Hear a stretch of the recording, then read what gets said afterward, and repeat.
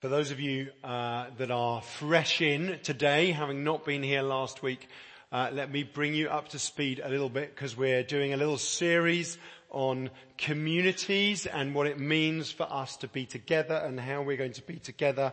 And you can listen to last week's talk online. I encourage you to do that if you if you weren't here last week, because I'm going to go a little bit faster. I'm not going to do a repeat.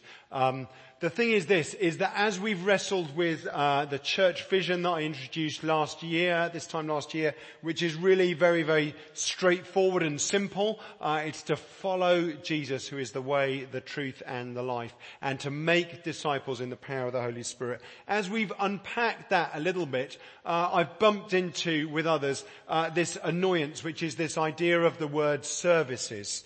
And actually, the word services for how we meet on a Sunday is kind of not very helpful for all sorts of reasons. And perhaps the word community or communities is a better one. And that as a community, as a wider community, we're a community of Christ. We're not just a random community. We are followers of Jesus Christ, the way, the truth and the life. And if you were here last week, you remember this quote from William Booth: "The chief danger that confronts the coming century will be religion without the Holy Ghost, Christianity without Christ, forgiveness without repentance, salvation without regeneration, politics without God, and heaven without hell." And that sense that actually we are in a very different time frame than William Booth when he wrote that. And we are in a place where we're seeing Christianity without God, and we're seeing Christianity without Christ, and we're seeing politics without God. And then I highlighted for you the 5 communities at All Saints with this hope that Salt will grow. That's our afternoon service that meets, afternoon community. You see, I'm in trouble already.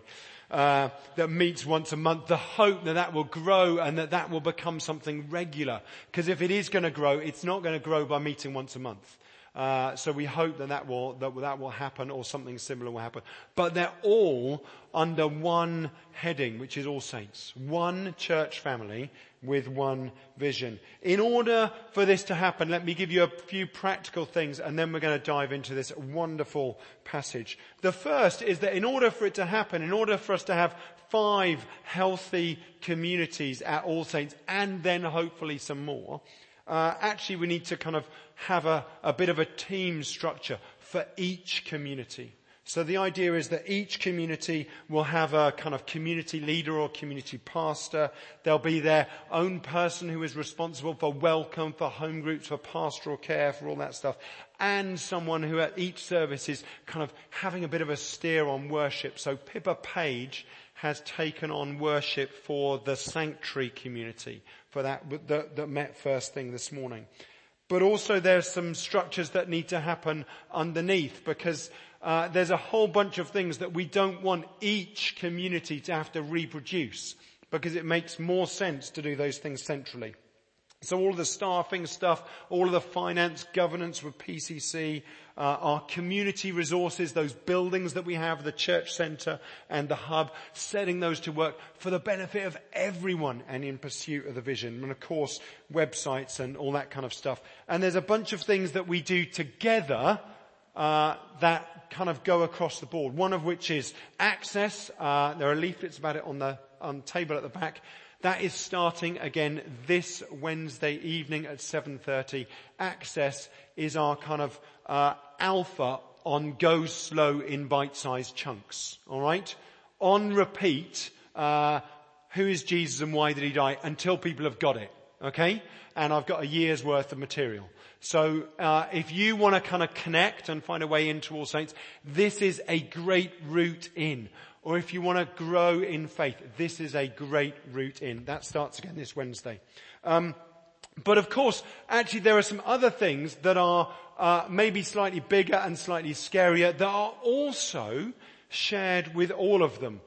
These are the big vision things. We've set out in the church vision that we want to be a growing church. The culture at the moment, what's going on across the nation, is that the churches are not growing. There are some that are growing, and we are nailing our colours to the mast saying, come on. We think that God can do something by the power of His Holy Spirit in this generation, no matter what's going on in our culture. And we think that the tide can turn. So we want to be a growing church, and I threw a number at it, just kind of to wake us up, really. That maybe there could be a church of 750 here. And I hope that number scares you. I mean, that was not the biggest number we could have put on it, actually. But the reason for the number is if we want it to upset us and go, do you know what? I can't do this by myself, and neither can you. We need some help with this. We need God's help with this. And of course there's some other projects that we're taking on. The regeneration, the renewing of these buildings with the Rock project. And by the way, the planning permission has just gone in for that. And I would like to report to you the comments so far. Okay, there have been 41 comments so far. 3 of those are just kind of vaguely neutral. 8 are strongly opposed in the fiercest terms. And most of those seem to have come from the same fold. You can read them, all of the comments online. When you write something, your name has to go against it. And then there are 30 comments in support of the project, and I recognize a lot of your names. Well done. Do you know what? It'd be fantastic if before that process closed, rather than 30 comments of support, that there were 50 or 100. Wouldn't that be great? Well, then what you need to do is get online, go and make the comments. I think you've got until the 27th of September. Or if you're technophobe, that's okay. There's paper at the back. Write it on the paper. We'll get it to them for you. Okay? The other thing with the project is £3 million. That might feel a little bit scary. I don't know if anyone's got a spare £3 million. I mean, if you have, come and talk to me in all seriousness. But do you know what? The great news about that number is we might find it a little bit scary. But you know what? God's got all the money. He's just given it to people. And we've just got this slight challenge. We just need to help them to give it to the Rock Project, to release it so we can turn these buildings round for the kingdom of God. Okay? It's a really, really simple, straightforward thing to do. I hope that the number scares you. I mean, it scares me. But you know what? God is big and He's good. And we reckon that this is what He wants to do in this place, in this season. If our dreams are too small that they don't scare us, maybe we need a bigger vision. Maybe we need a bigger dream. If we can do it by ourselves, maybe it's our idea rather than God's. So, don't be worried if you're a little bit kind of like, oh, it's okay. All right? What we need to do is pray more and pursue God more. Let's dive into this story, this amazing passage. This is one of my favorite passages in the Bible. You might have heard me say that quite a lot. That's because I really like the Bible. This amazing passage of Peter and John on their way to go and do the ordinary thing that they were doing. They were going to pray at the temple. We have a set of ordinary things that we're inviting you to do. A set of habits where we pray, where we read the Bible, where we commit to coming along to a community, to being part of a small group, to living a life of generosity. They are ordinary things. But when we do the ordinary things, what we do is we make space for God to do extraordinary things along the way. And on the way they meet this man. He's been lame from birth. He's carried to the temple gate called Beautiful every single day to beg, to ask for his livelihood so that he can get through to the next day. We don't know what the backstory is in terms of, maybe like things work in our country. Maybe there's a bunch of people who are taking a cut of whatever he gets at the end of the day. I don't know. We don't know what the rest of the story is. But either way, he is dependent on the generosity of others on the gate, and he's there every day. Little aside question. Why didn't Jesus heal him? You know, how many times has Jesus walked past this man who has been lame from birth? How many other people did Jesus heal? As I asked that question this morning, someone piped up and said, well, maybe it's because he didn't ask. Well, the interesting thing in this passage is he doesn't ask. I think maybe it's because he wanted to leave some of the good stuff for us to do. Maybe it's because God wants to be in co-mission, in partnership with us doing the stuff. And so he saved a bit for us to do. A bit for us to join in with. And then the request comes and this man asks them for money. He doesn't ask for anything else because he doesn't know that anything else is possible. This is his life. He can't imagine something being different, and even if he does, that's not the thought that stays with him. His world is limited, closed in. He's got a limited view. And so the response comes from Peter. Peter and John look straight at him. I don't know whether you've played the game recently in the middle of town, in the middle of Bath, where you have to kind of dodge the people with the question boards. And I'm always in two minds. Do I try and be polite to them and say, oh no, thank you, not today. But you know, the moment that you say that, the moment you engage with them, they're like chasing you. Oh, it'll only take 30 seconds. You've had 30 seconds already. Go away. Is what I want to say. But of course I never say that because I live in Bath. And I'm very polite. I nearly did say it to someone the other day actually, because as I was passing, he was like, it's only going to take 2 seconds. I was like, you've had it already. The other option, of course, is that you don't even engage at all. You just keep your eyes focused. I am going to go to Lush and get my Lush bath bomb or whatever it is that you're going to get, or, you're on track. But we don't just do it with folks that want to ask us a question. We do it with the folks that are in doorways. That's their home.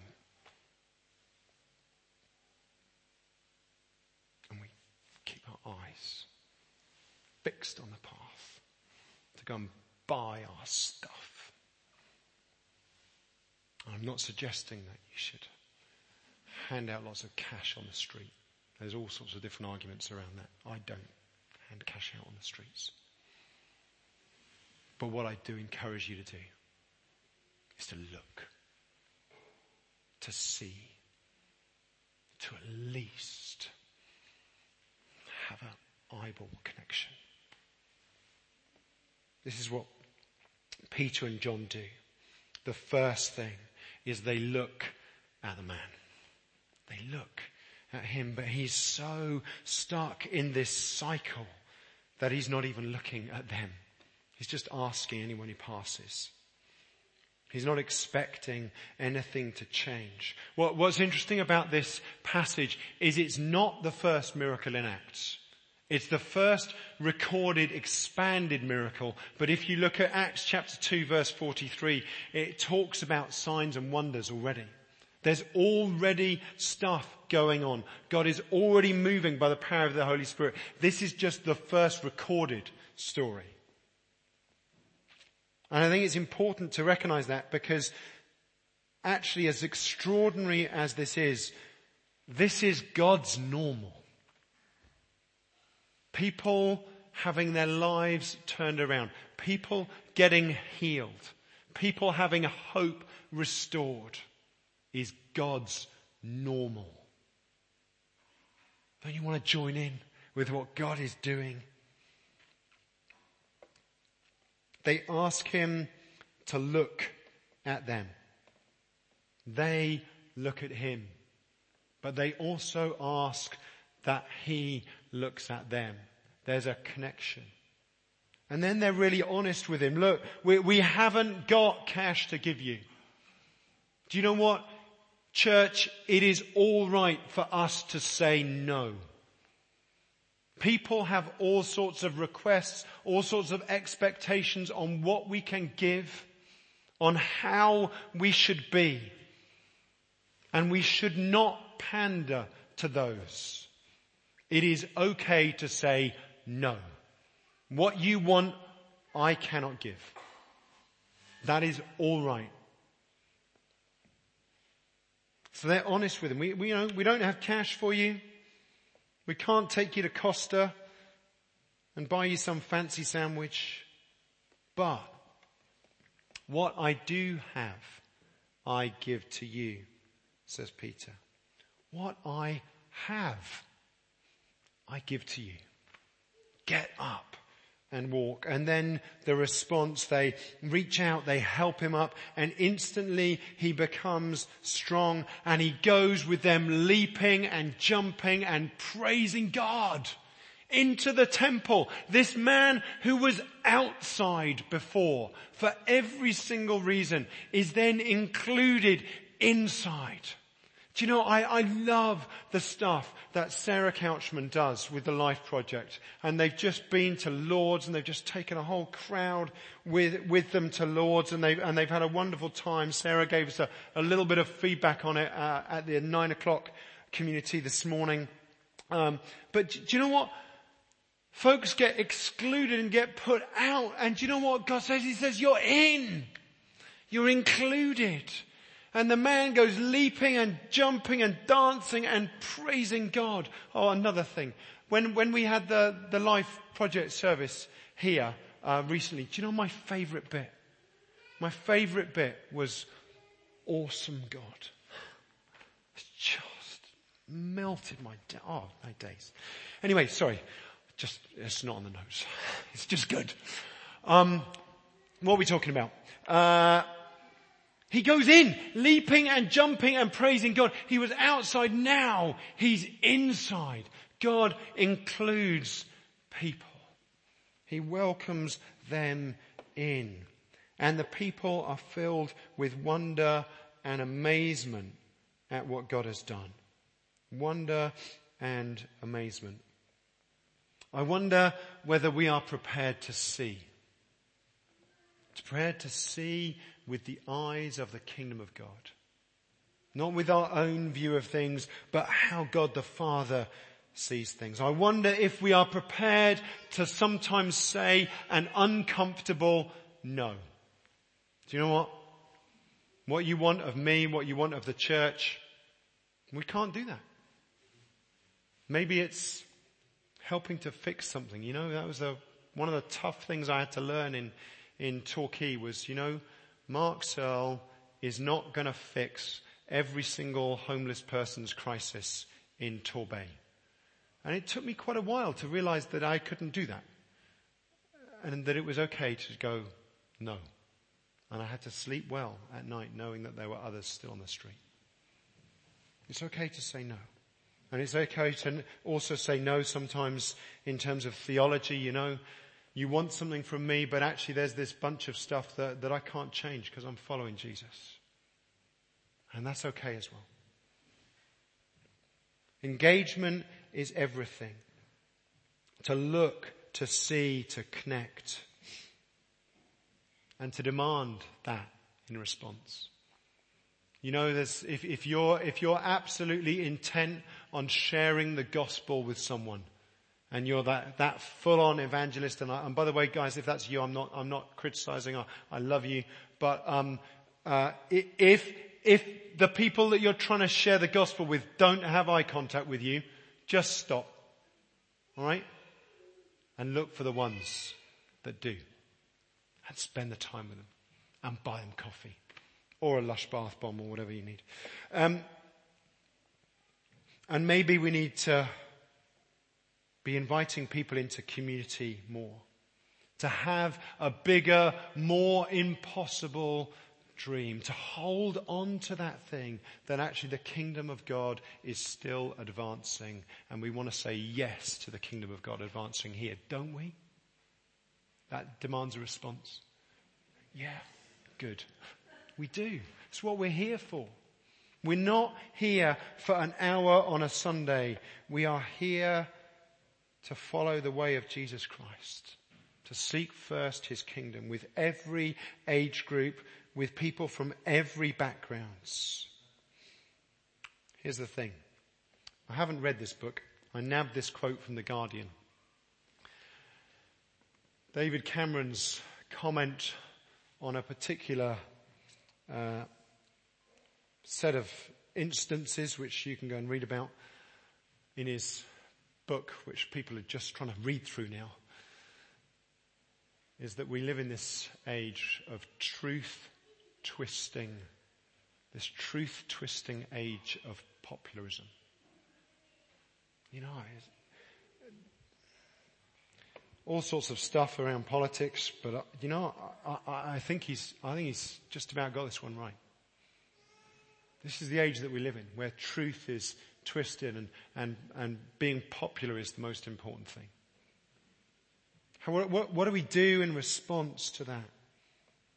You know, I think our response is to have communities of faith, communities of followers of Jesus Christ everywhere. All over Weston, all over Bath. That this place would be full of them. That we can do those lightly, and that's what we're going to talk about over this next 2 sessions, talking about how we might do that. Communities of faith everywhere. Why communities of faith? Because do you know what? In this kind of culture, if we just shout out truth from the top of the tower, people will not hear us. Because they've got their own version of what the truth is. And as much as the truth is the truth, and I know it's true and I hope you do too, that the gospel is unchanging. If that is just what we hit people with, we will hit a brick wall. What we need is authentic communities of faith. Everywhere. More of them, not less of them. In your homes, in this church building, in schools, all sorts of places. So last thing as we come to land. What about you? What about your part in this? You know, I'm talking about kind of wider church stuff. What about your part in this? Maybe you've forgotten what it was like to first follow Jesus. Maybe you've become a bit kind of dried and stayed in it all.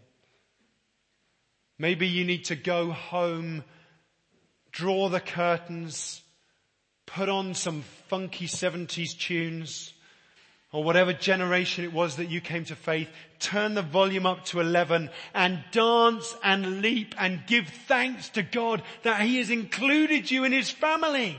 And get thankful. Yeah? Or maybe you just need to, while the duvet is still pressing in the mornings before the day hits you, just acknowledge that He's King and say that you are grateful that you are His child and that He's included in your family. If you've forgotten, then remember. If you've stopped seeing, then it's time to open your eyes and see again. If your dream has got too small, maybe ask Him to give you a dream. He loves to do that. If you ask Him to speak to you literally in your dreams, you'll start to get some crazy dreams. And they'll be God dreams. Or maybe we've just kept Him to ourselves. This amazing, wonderful Jesus. But you know, people don't want to bump into an idea. People don't need to hear a set of Christian values. What they need is you. You. Full of Jesus Christ. Full of His Holy Spirit. Going and doing the ordinary things. At the school gates. At the hospital. As you do the accountancy spread thing. You know that's one of my skills. Yeah. On the golf course. On the soup run. He needs you. I wonder whether you'd stand and you'd pray with me. I'm going to get a band back up and just love us as we did last Sunday, just to respond where we are.